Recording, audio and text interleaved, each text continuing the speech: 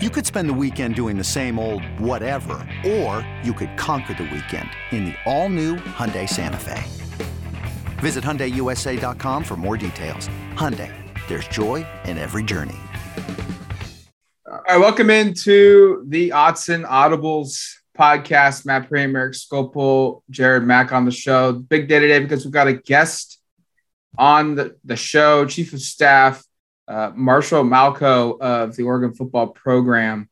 Marshall, thanks for coming on. Appreciate it. Fall camp is here. We were just talking about it. Pads are popping. It's the time everyone in this industry, whether you're in the building like yourself or us covering it, it's an exciting time to be around football right now.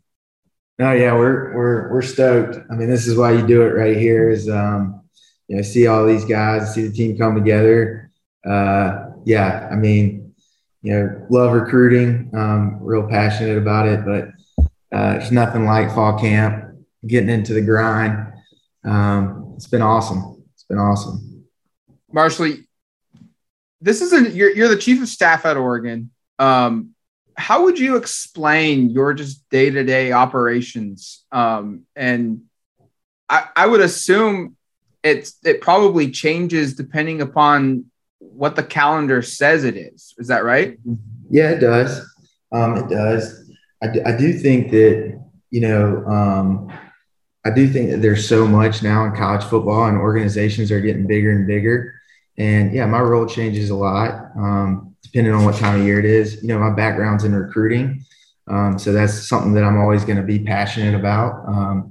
And so I'm always leaning towards that side of things. But I think my main role is to make sure that our head coach and football coaches can focus on what's important. And that's signing good football players and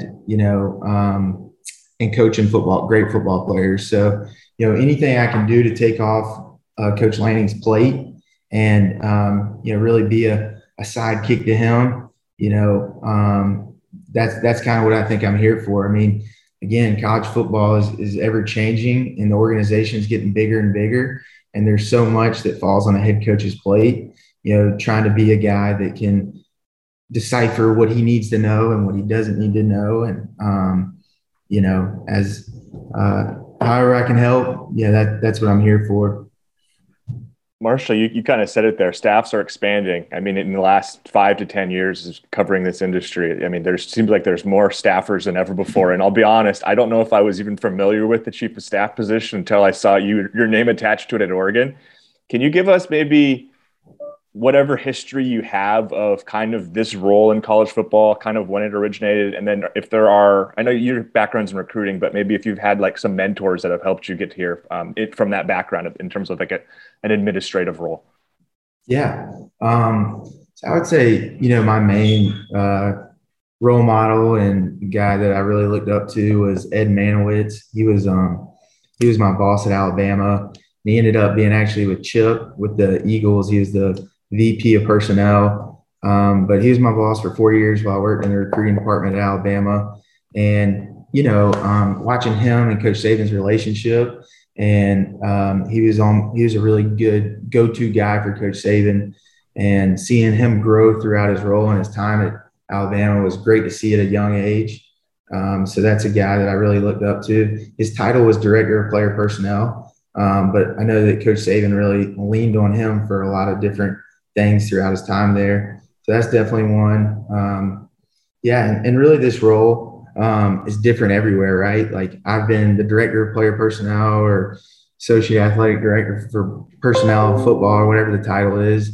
And I think what it comes down to is, assessing, the needs of the head coach, and really like everywhere I've been, my role's been different. And the chief of staff role here is really something that I was looking forward to the opportunity because of my relationship with Coach Lanning. He was a guy that I really believed in. When I was the Director of Player Personnel at Georgia, we really hit it off mostly because, he was our best recruiter on staff and I was the recruiting guy. And so he was making me look good. He signed about 8 of our players his first year at Georgia.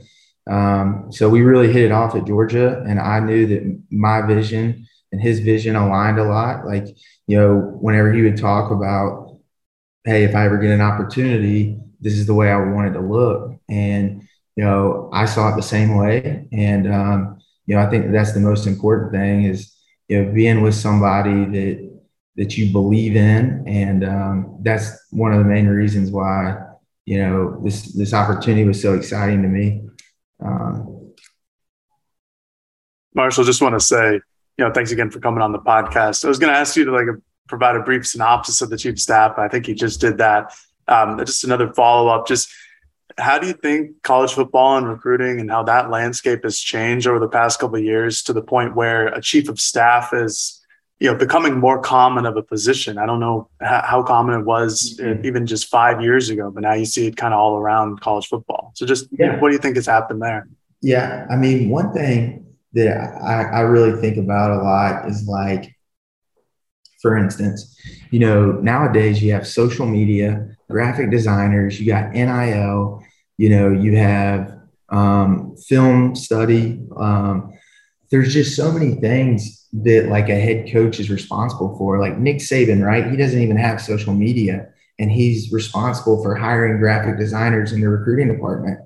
And that's something that you can take off of someone's plate. Like Coach Lanning needs to be focused on ball and recruiting. And that's something that I feel like, and it's a small example, but there's a lot of things like that really you can take off a head coach's plate. Obviously he's responsible for everything, but NIL today, right? He's got ultimately he's responsible for the whole program, but how can I, obviously we don't have anything to do with NIL, but, in the ever changing landscape of college football, how can we get it to where our coaching staff's really focused on football and recruiting, academics to anything. And it's just such an expanding, college football is just never stops growing. And I think that you have football coaches that are overseeing things that maybe that wouldn't be their expertise. Yeah. So I think that's where someone like me can come in and really make it easier for a head coach to really, again, focus on practice scripts, focus on being a ball coach, focus on, and they don't have to worry about the other stuff because it's getting done and nothing slipping through the cracks because you have great staff members like Matt Neuer, Cody Look, J.R. Mawala. I could go on and on about the staff we have here, but my job is to really handle the stuff to make sure that Coach Lanning, again, is focused on the stuff that really moves the needle for our program. Marshall, what brought you to this field? Was it a love for following high school recruiting growing up when you were in high school and college, or was it seeing a movie or another person in that position? What brought you to this position?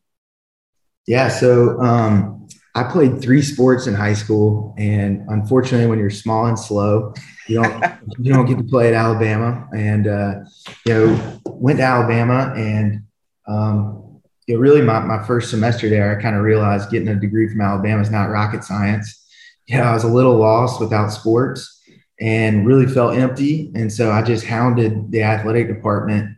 I'll take out the trash. I'll do whatever. I just want the opportunity to be back and involved in sports. I would go to the Alabama games and I would be watching these guys that were my age, and, really felt empty to be in a football stadium and not be a part of a team. Right.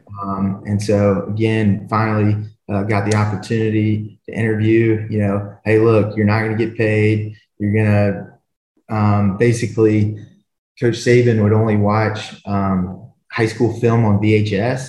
So I would take DVDs, put it back in time to VHS so he could watch it with a clicker, and really did any of the grunt work I could for 4 years at Alabama, and, really saw it change over time. And I think that my old boss, Ed Manowitz, and Coach Saban were really ahead of the curve where they structured it like an NFL front office.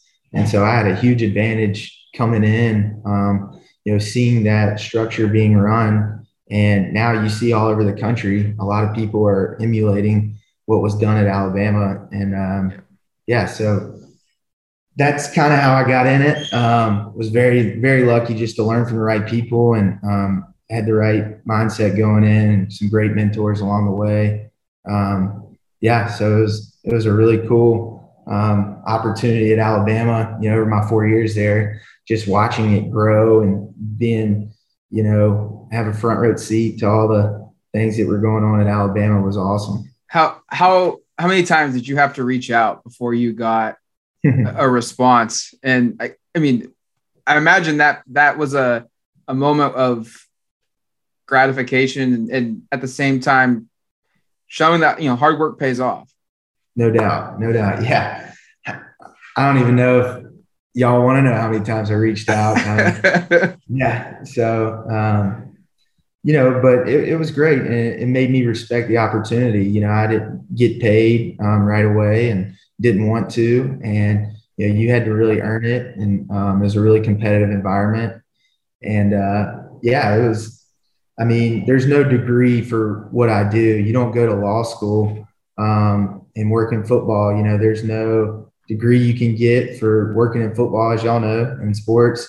And so for me, I felt so fortunate that I didn't even have to pay for this degree. It was like me going to Harvard Law School for what I wanted to do.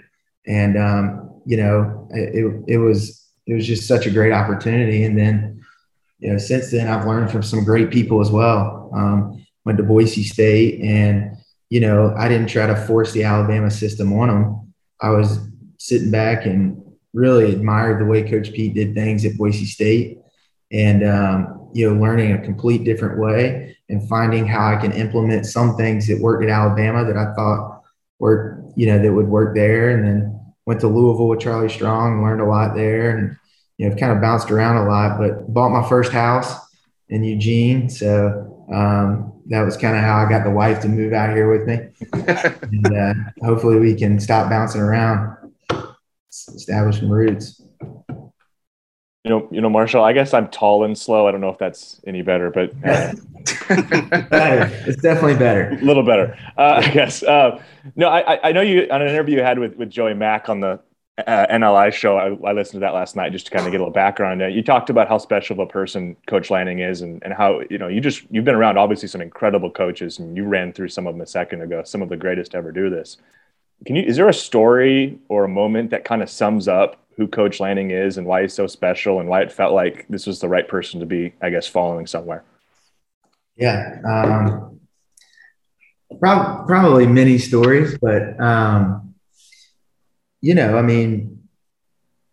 that's a tough one. I just think that Coach Lanning was a guy that I knew had really high standards for himself, and he was always going to be demanding and never cross the line to being demeaning. This stuff's hard. We're spending a ton of hours, and, just our relationship and the way he acted around the office and the way he treated people and his work ethic. And, it's like the 1 + 1 + 1, I thought this is a guy that could do it all. And there's very few, they call him in scouting, they call him and players, right? So he can run, and he's big, and he's got great character, and this. So to be a head coach, you have to wear so many different hats. And this guy can recruit, and he can, talk to donors, and he can relate to a fan base, and he's an unbelievable coach. And, and so the ands just kept adding up. And, I knew that over time, once this guy got his opportunity, that he would be a guy that I'd want to attach my name with. And, a story that I can think of is, Nakobe Dean was a player that he recruited out of Mississippi, and no one thought that we could sign him at Georgia out of Mississippi. And really watching the work ethic that he put in to signing that guy is really special. Watching all his guys really rally around him as the defensive coordinator, and you felt like they were always playing for him. And, at Georgia, when he was a DC, the staff members, watching him always hustle to try and get a GA, an opportunity to be a position coach, and all those things just add up, and you're like, man, this guy's made of the right stuff. Like he's a guy that you want to run through a wall for because you know that he's going to help you. And, his heart's always in the right place. I mean, when he got there, he had just come from Memphis, and I think y'all know, his wife had cancer. And, it was a big pivotal moment for him where I think he said it a lot of times, but, he was all ball and really opened his eyes to be more family oriented and, still keeps high standards with football. And so it's not one thing, I guess. It's a lot of things. And yeah, we carried our friendship over when I went to Texas A&M. We talk all the time, and we just have very, very similar morals and goals and standards. So I'll kind of follow up on a similar question to what Eric had just asked, but just why follow Lanning, especially when you guys, coming from different schools, you yourself have a really impressive resume working with Coach Pete, Jimbo and then down at Georgia and Bama. Just overall, why travel west? Why go west back to Eugene, Oregon, and follow Dan Lanning over here? Yeah. Like really, again, it's not one thing. Like, this is one of the few places in the country where you can really achieve anything you want to. There's not a lot of programs out there that you can say, hey, look, this program can be a national power for a long time. And this is a program, one of probably 10 programs that can say year in and year out can compete for championships. And then again, like Coach Lanning, I mean, really sharing a vision with him. And like, I knew that he was going to be extremely successful. And this program paired with Coach Lanning and the staff that he was putting together, I knew I had to be a part of it. And it's been awesome. It's been fun to watch. Now we got to get to playing some games, but it's been a great off season, and it's been a lot of fun watching him be a head coach. You'd think he's been a head coach for 10 years. eBay Motors is here for the ride. Remember when you first saw the potential? And then through some elbow grease, fresh installs, and a whole lot of love, you transformed 100,000 miles and a body full of rust into a drive that's all your own. Look to your left. Look to your right. It's official. No one's got a ride like this. There's nothing else that sounds like, feels like, or looks like the set of wheels in your garage. With over 122 million parts, you can make sure your number one ride or die stays running smoothly, so there's no limit to how far you can take it. Brake kits, turbochargers, engines, exhaust kits, roof racks, LED headlights, bumpers, whatever your baby needs, eBay Motors has it. And with eBay Guaranteed Fit, it's guaranteed to fit your ride the first time, every time, or your money back. Plus, at these prices, well, you're burning rubber, not cash. Keep your ride or die alive at ebaymotors.com. Eligible items only. Exclusions apply. This episode is brought to you by Progressive Insurance. Whether you love true crime or comedy, celebrity interviews or news, you call the shots on what's in your podcast queue. And guess what? Now you can call them on your auto insurance too with the Name Your Price tool from Progressive. It works just the way it sounds. You tell Progressive how much you want to pay for car insurance, and they'll show you coverage options that fit your budget.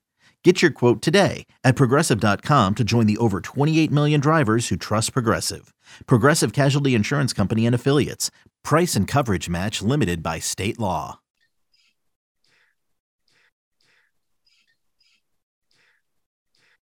Speaking of Marshall Malkow of Chief of Staff of the Oregon Football Program, Marshall, recruiting, you said that's kind of your background. It's turned into a 365-day job. I mean, remember when I started covering Oregon, when Mike Bellotti was still the head coach, it was just assumed that the month of July, nothing happened. Like, coaches went on vacation, recruiting didn't happen.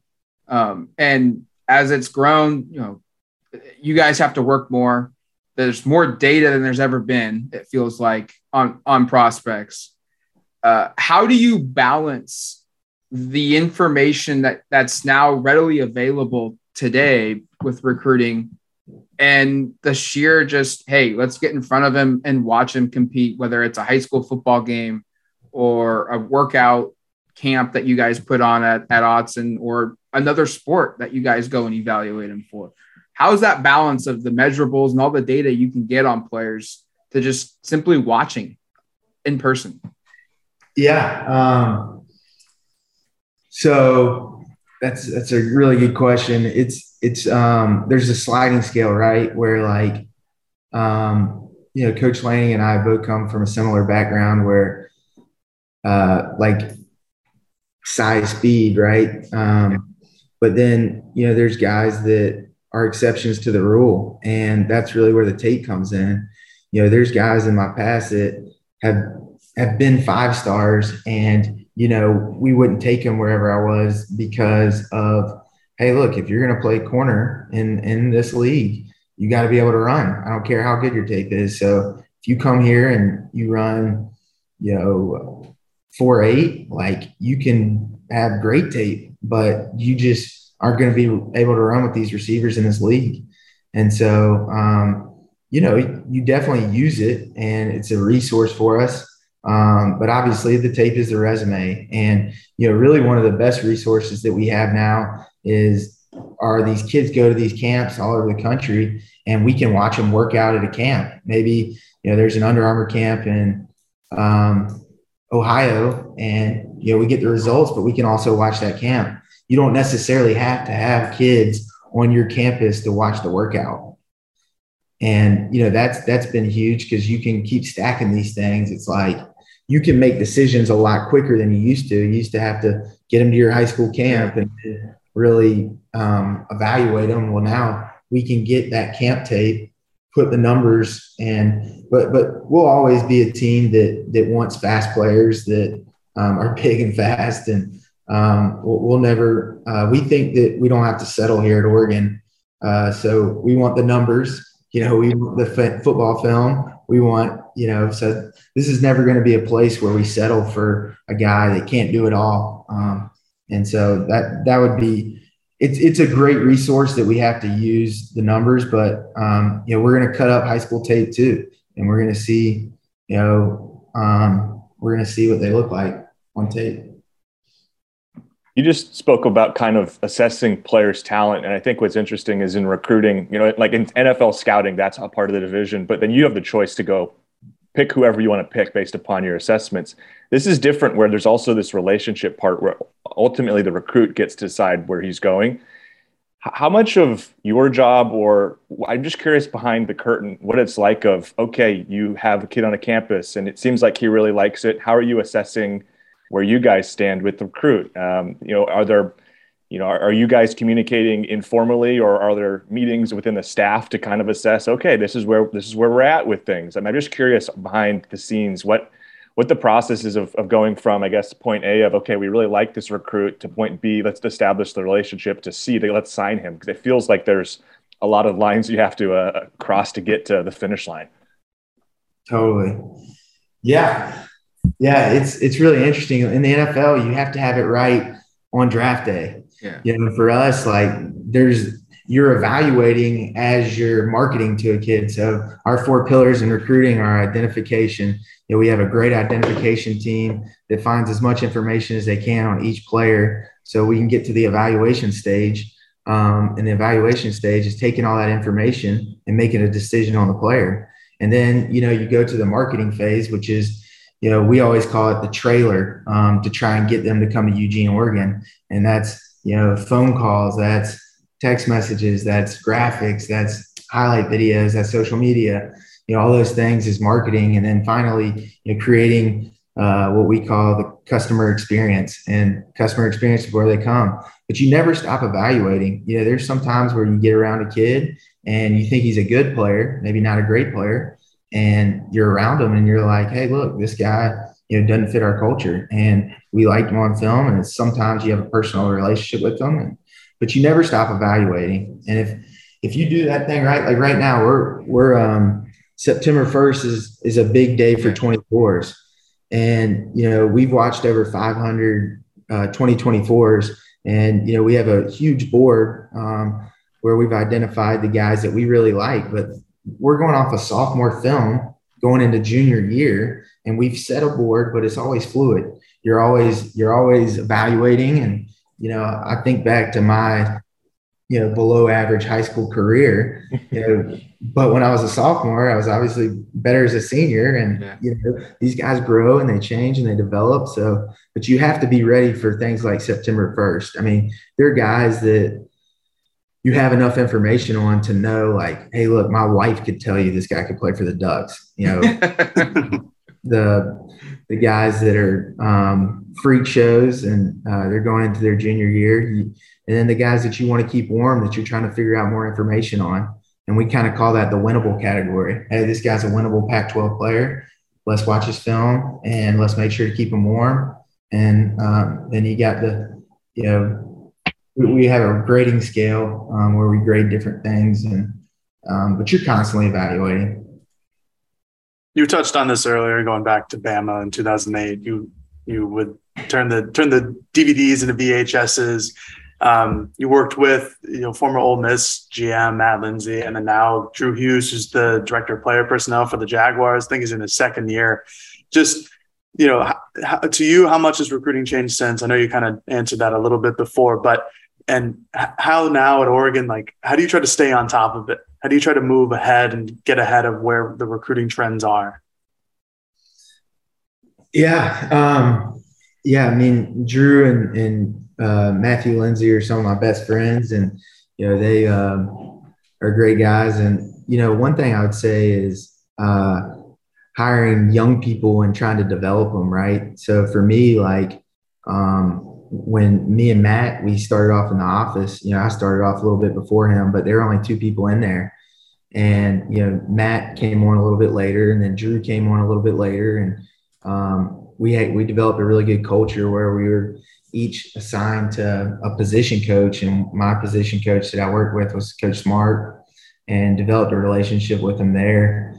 And we kind of saw ourselves as like area scouts, where Coach Smart was recruiting Georgia, and that was my area. And then we had, position, and we would, he had the defense. So I'm always trying to identify prospects from those areas. And then whenever a recruit came on campus that was from that area or his position group, I would always try to do my best to make sure they had a good experience on campus. And, really like hiring young people and, listening to their ideas. Like they're the same age as these guys.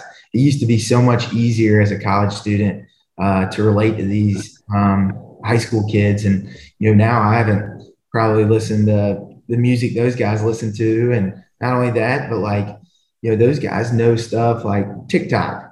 Like, I'm not on TikTok, but I want us to have a presence on TikTok because I know that our recruits are on TikTok. So hiring that young guy that can run TikTok and knows the trends and makes us look cool to 17 and 18-year-olds is vital. And, I think Ed did a great job of listening to some of us when we were in college. And, there's guys that have worked with me at Georgia and worked for me at Washington, Georgia, and other places that have now gone on to other programs because, they took some of my ideas and they made them better. And, making sure I give those guys the ability to do that, to have a voice and to try new ideas and to make things better.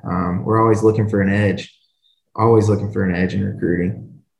I was this summer talking with one of the basketball assistant coaches, and he had mentioned that the most important recruit is a player currently on his roster, and roster management, making sure that, in today's era of the transfer and the transfer portal and the waivers that guys can get to go play right away somewhere else, it just felt like you gotta hone in on your current guys first and foremost. How do you manage your I guess recruiting numbers year in, year out when it can fluctuate so much?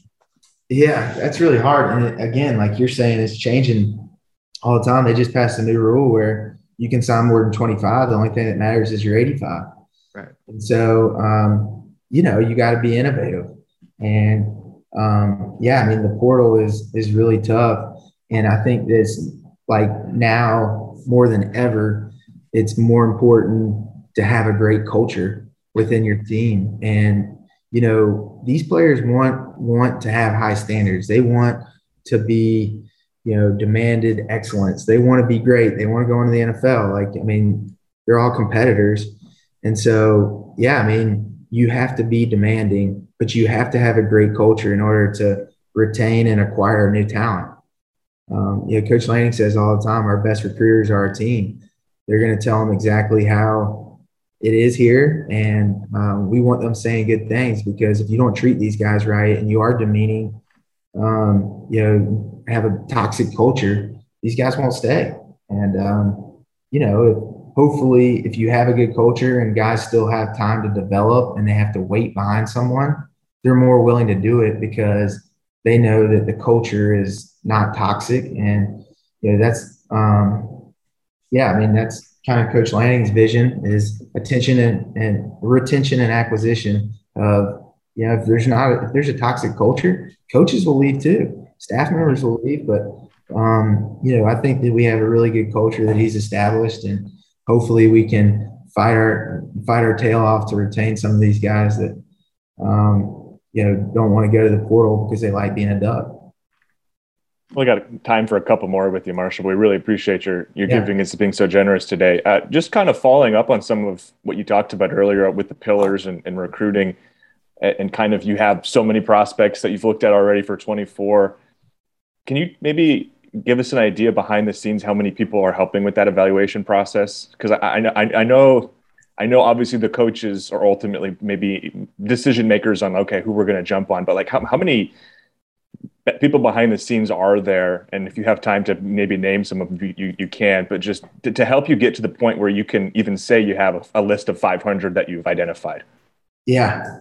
So we basically put someone in charge of every position, that's an off the field staff member in our recruiting department. And so we want to build, we got a group of grinders that are always trying to, find that next piece of information for us to make a decision. Like if a coach says, hey, look, this guy, I don't know if he's fast enough. Hey, look, how can we dig up a 100-meter time? How can we dig up a 40? How can we figure out to answer that question so we can make a decision on a prospect?